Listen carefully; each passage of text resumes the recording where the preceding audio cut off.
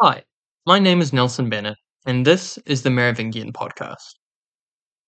After last episode's trial, this week we're going to take a look at the fate of failed nobles, Fredegund's politicking in Neustria, and Guntram's long-awaited baptism of Clothar II.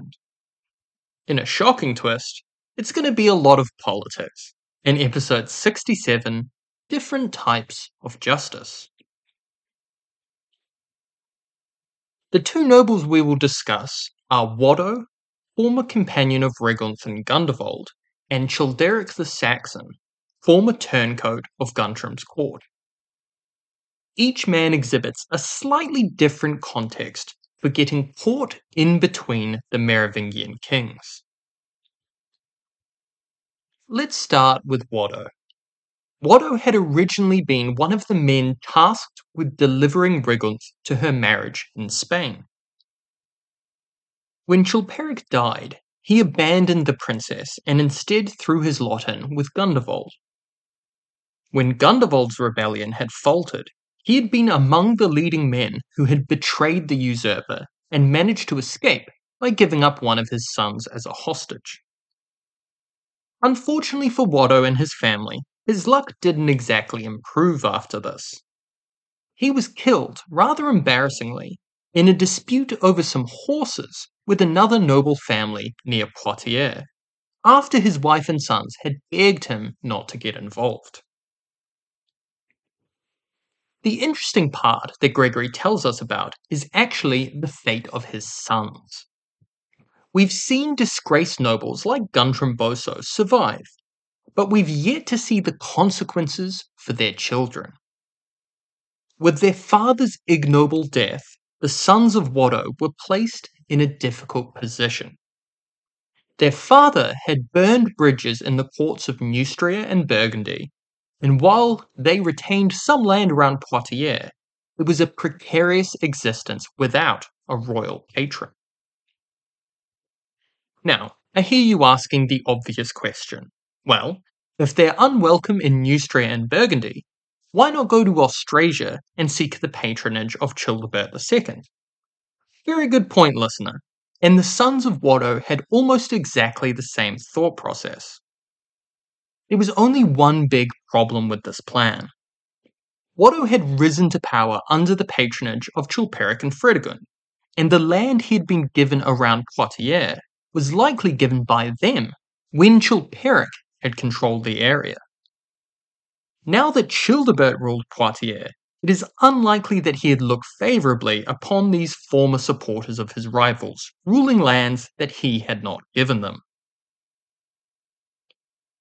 So what Waddo's sons really needed was an incentive, something that would sweeten the deal to convince Childebert to support them. And they embarked upon a rather high-risk plan. They basically began acting as robber barons, robbing merchants and even royal officials on the road near their lands, and amassing stolen wealth. Becoming criminals might seem like a counterproductive strategy, but it could have held some kind of merit. It was basically the old-school Frankish mindset, treasure and power being more important than everything else. Their hope seems to have been that they might be able to amass enough wealth to effectively bribe Childebert so that he would endorse their actions and give them his protection. The sons of Waddo continued this behaviour for a while, until they were confronted by Count Marco. Fresh off the back of crushing the revolt in the nunnery, Marco tried to put an end to the violence, but the two sons managed to escape the Count and make their way to Childebert. Now that his count was targeting them, it was time to roll the dice with the king. When Marco appeared to deliver his taxes from his area into Childebert's treasury, the two sons of Waddo also appeared. They handed over a huge baldric, decorated with gold and precious stones, as well as a fine sword with a pommel made of gold and Spanish jewels. Now, it seems that their plan was to kind of out-bribe Marco, which honestly wasn't a terrible plan. The problem was that these middle Merovingian kings were much more settled than their vain and greedy predecessors. I could see this plan possibly working on, say, Clovis or Clothar I, but Childebert II wanted nothing to do with it. Stability was his goal, and the first thing he did was ask about the crimes that they had been accused of. Upon confirming that these were in fact the men he had heard about, he had the two brothers locked up and tortured. Under torture, they revealed the location of their treasure hoard, which consisted not only of their stolen goods, but also of the treasure that Waddo had managed to steal from Gundevald. Childebert sent his men to secure the hoard, and it was added to the royal treasury. The elder brother had his head cut off for his crimes, while the younger brother was simply exiled. These events show the change in Merovingian governance. As we've seen at multiple points in this podcast, Childebert II was not a gentle or a kind king. He was more than willing to indulge in horrific tortures, harsh punishments, and rather aggressive tactics. But he was different to the early kings in the way that he approached his kingship. He was now more than a warlord, with only the loosest traditions binding him. The Merovingians were still naked autocrats, but their rule was becoming more codified. There was more legal precedent being used, and more of a focus on justice, however harsh, and stability. The sons of Waddo failed in their bid in large part because they hadn't realized the changes that had occurred in the kings of this middle Merovingian period. Now, on to Childeric the Saxon. Childeric had previously been one of the nobles who had defected from Guntram's court to Childebert's. After the Treaty of Anderlo, though, such behaviour was no longer allowed, and technically, Childebert was meant to send all of these men back into Guntram's authority. But the example of Childeric shows that this was often easier said than done. As we've discussed before, this agreement between Childebert and his uncle ignored the obvious fact that men like Childeric had run from Guntram's court for a reason and would not return willingly. Childeric had killed another rogue noble named Vadast, and had fled to sanctuary with Gregory in the Church of St. Martin. Guntram had prevented Childeric's wife from joining him in an attempt to draw the man out, but Gregory had negotiated on their behalf. Childeric had promised not to go over to Childebert, and in exchange, Guntram had allowed his wife to join him in Tours. Childeric then immediately repaid Gregory's kindness by fleeing Tours and going over to Childebert. At this point, Childebert was still feuding with Guntram, so he made Childeric a duke of some lands beyond the Garonne. This is where things get a little more messy. Childeric apparently began committing some crimes in his new position, and eventually fled to the town of Alp, where his wife owned some property. Childebert heard of Childeric's crimes and sent orders that the man be killed, but Childeric conveniently died before the order reached Alk. Apparently, the Saxon got too drunk on wine one night and choked to death on his bed. How lovely. But there are some reasons to question Gregory's version of events. At no point is the agreement in the Treaty of Anderlo mentioned as a motivating factor, which is a little suspicious, given that it is important context. Also, Gregory lists Childeric's, quote, great number of crimes as, quote, murders, public affrays, and misdemeanors of all sorts, end quote. As I've pointed out before, when Gregory lists things of this type, it's always a little suspicious, both for its convenience and for the vagueness that he tends to use. While it's impossible to tell for sure, there is absolutely the possibility that the crimes either didn't exist or were simply excuses for Childebert to move against Childeric in order to appease Guntram. We know Guntram had already complained that Childebert wasn't upholding his end of the agreement, a strong motivator for Childebert to move against the problematic figures like Childeric. It might also be tempting to point out that Childeric accidentally dying was super convenient, but such deaths did happen all the time, and it is entirely believable for an exiled noble to die in this way. With that, let's move on to our friend Fredegund. In our first two stories this episode, we looked at justice, with Childebert working hard to resolve difficult situations in his kingdom. So, how does Fredegund resolve difficult situations? Well, in the town of Tournai, feud developed between two prominent families. In a sort of reverse Romeo and Juliet, a daughter from one family married a son from the other. The husband disrespected his new wife by openly philandering with so-called loose women. The wife's brother took offense to the treatment of his sister and confronted the husband about his behavior, but the husband ignored him. Furious, the wife's brother attacked and killed the husband, along with some of his relations. This roused the husband's family, who murdered the brother, sparking an all-out war between the families. This ran through the entirety of the families, with only one man being left alive from the original two families. This original conflict then spiraled out of control once the relatives of the original families got involved. Gregory tells us that Queen Fredegund tried multiple times to put a stop to this conflict, but her attempts all failed, and violence continued between the two sides. Fredegund warned them that if they didn't make peace, she'd be forced to prevent things becoming what Gregory calls, quote, a public nuisance of considerable dimensions, end quote. But this also failed to bring about an end to the conflict.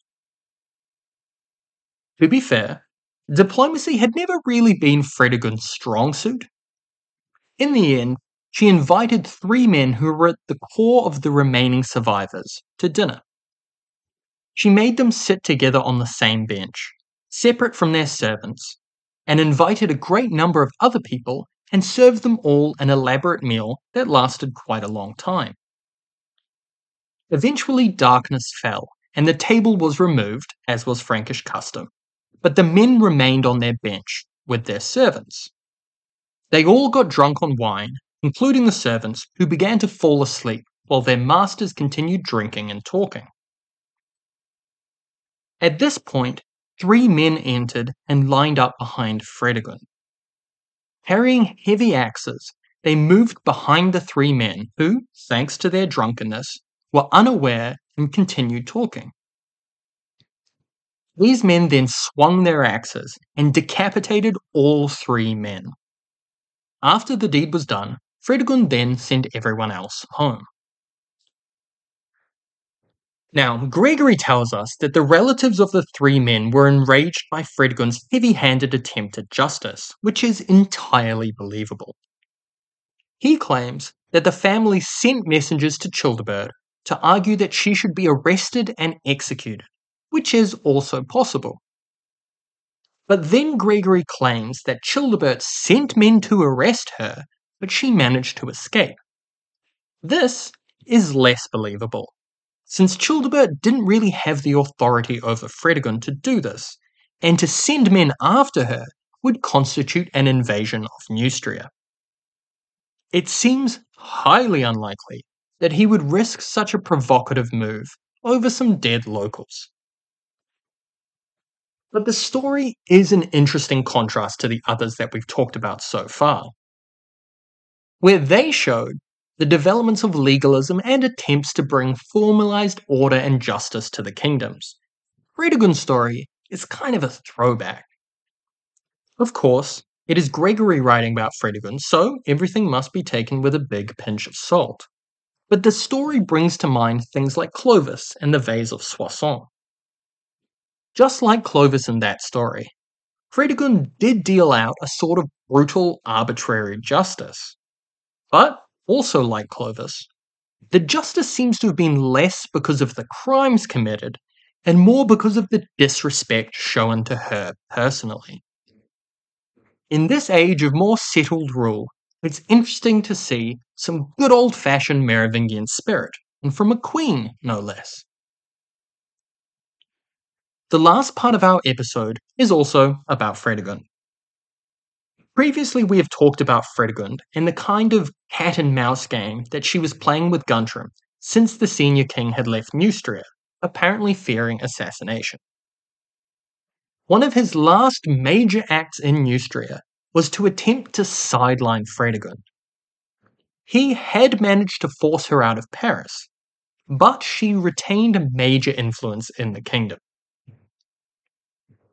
Since then, Fredegund had been playing a delicate political game, with her son as her major bargaining chip. She knew that Childebert and Brunhild desperately wanted to invade and get revenge on her for the murder of Sigebert, as well as a host of other reasons. But she also knew that Guntram couldn't afford to let his nephew do this for a couple of reasons. First, it would probably upend the power balance in Childebert's favour, making him too powerful for Guntram to control. Second, Guntram was concerned about the continuation of the Merovingian line. If something happened to Childebert and his sons, Fredegund's son Clothar II would be the last Merovingian. He needed that child to survive, kind of like a biological insurance policy. So, a kind of three-way stalemate had developed. Childebert couldn't move against Neustria because of Guntram's protection. He couldn't afford to face Guntram's power, and he needed to stay on the senior king's good side in order to remain the official heir. Guntram was too afraid to return to Neustria, even if he felt he could put things in order there, which seems unlikely given how ineffective he'd been previously. Plus, Fredegund was a useful counterbalance to Childebert and Brunhild. And Fredegund needed Guntram's protection and endorsement of Clothar II as a legitimate Merovingian, but she also wanted to build her own power in Neustria.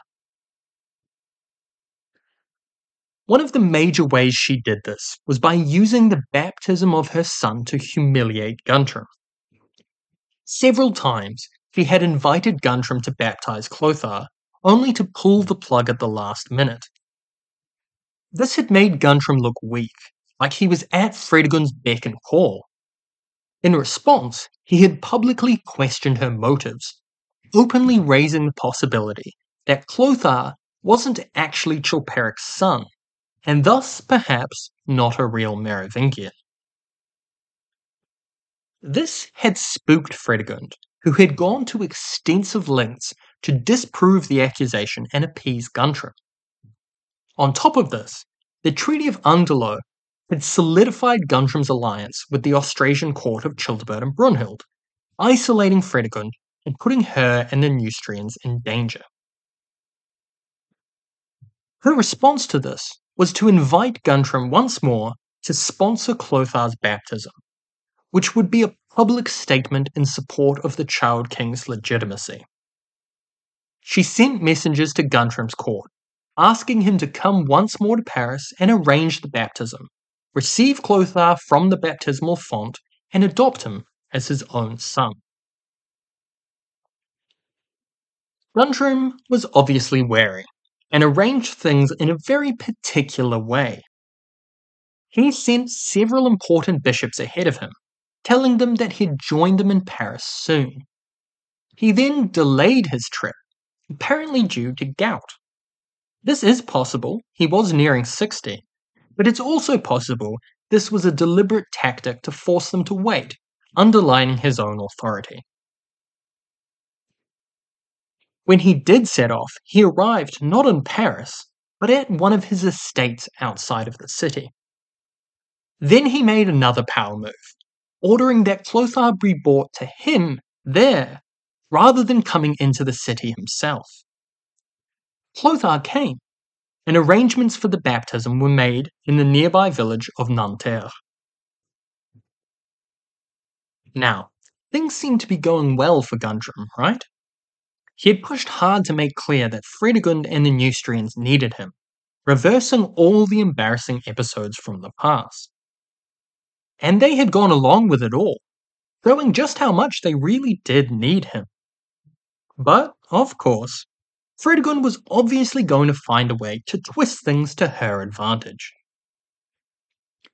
So, before the baptism, Guntram received messengers from Childebert. These messengers were quite harsh, accusing Guntram of breaking his promises in the Treaty of Underlo to Childebert by being busy, quote, establishing friendly relations with his enemies, end quote. Gregory also records them saying, quote, God will sit in punishment on you for having forgotten all your pledges, which were, moreover, freely given, end quote. These were pretty sharp rebukes from Childebert, and he made explicitly clear that he considered Fredegund and her son Clothar to be his enemies. Guntram reacted predictably, refusing the notion that his actions there broke the terms of the treaty, and claiming that the request of baptizing his brother's son was one that no Christian could refuse. He claimed his intentions were pure and there was no deceit or malice behind them. See, Fredegund had forced Guntram into a rather precarious position. He needed to walk a fine line in this statement, hence the reliance on Christianity and morality to excuse his actions. The public confrontation was also embarrassing for the senior king, and it worked just as Fredegund had probably intended it to, driving a wedge between him and Childebert at the same time that he was strengthening his ties to Neustria.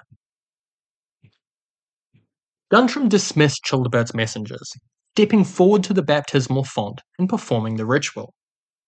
When he received the boy back, he gave a rather prophetic speech, which I'll repeat in full. Quote, may he grow to man's estate and be a living embodiment of this name. May he one day enjoy such power as the king who bore the name before him. End quote. By the living embodiment of this name, he wasn't actually referring to the Merovingian name, but the actual name Clothar, which can be roughly translated to mean clear. This might have been a dig at the suspicious element in the Neustrian elite, but the second sentence is actually the interesting one. The previous king to bear the name Clothar was Guntram's father, Clothar I, the last king to reunite all the Frankish kingdoms under his rule. Both Guntram and Gregory would pass before this prediction would come true, but Clothar II would eventually reunite the kingdoms once again, though more on that later. That was the end of the drama. Guntram and the Child King threw each other banquets, exchanged gifts, and then the senior king departed Neustria, returning home. Fredegund's ploy had worked. She had solidified her son's claim to his throne and greatly enhanced his prestige, while also driving a wedge into the friendly Austrasian-Burgundian alliance. Well done, Fredegund. In her mind, she had finally found justice for her son. His position was finally secure. I hope you've enjoyed this episode and the discussion of different types of justice in the kingdoms. Next week, we'll take a break from politics and take a look at some religious developments and what they tell us about Christianity and its place in the kingdoms. See you then.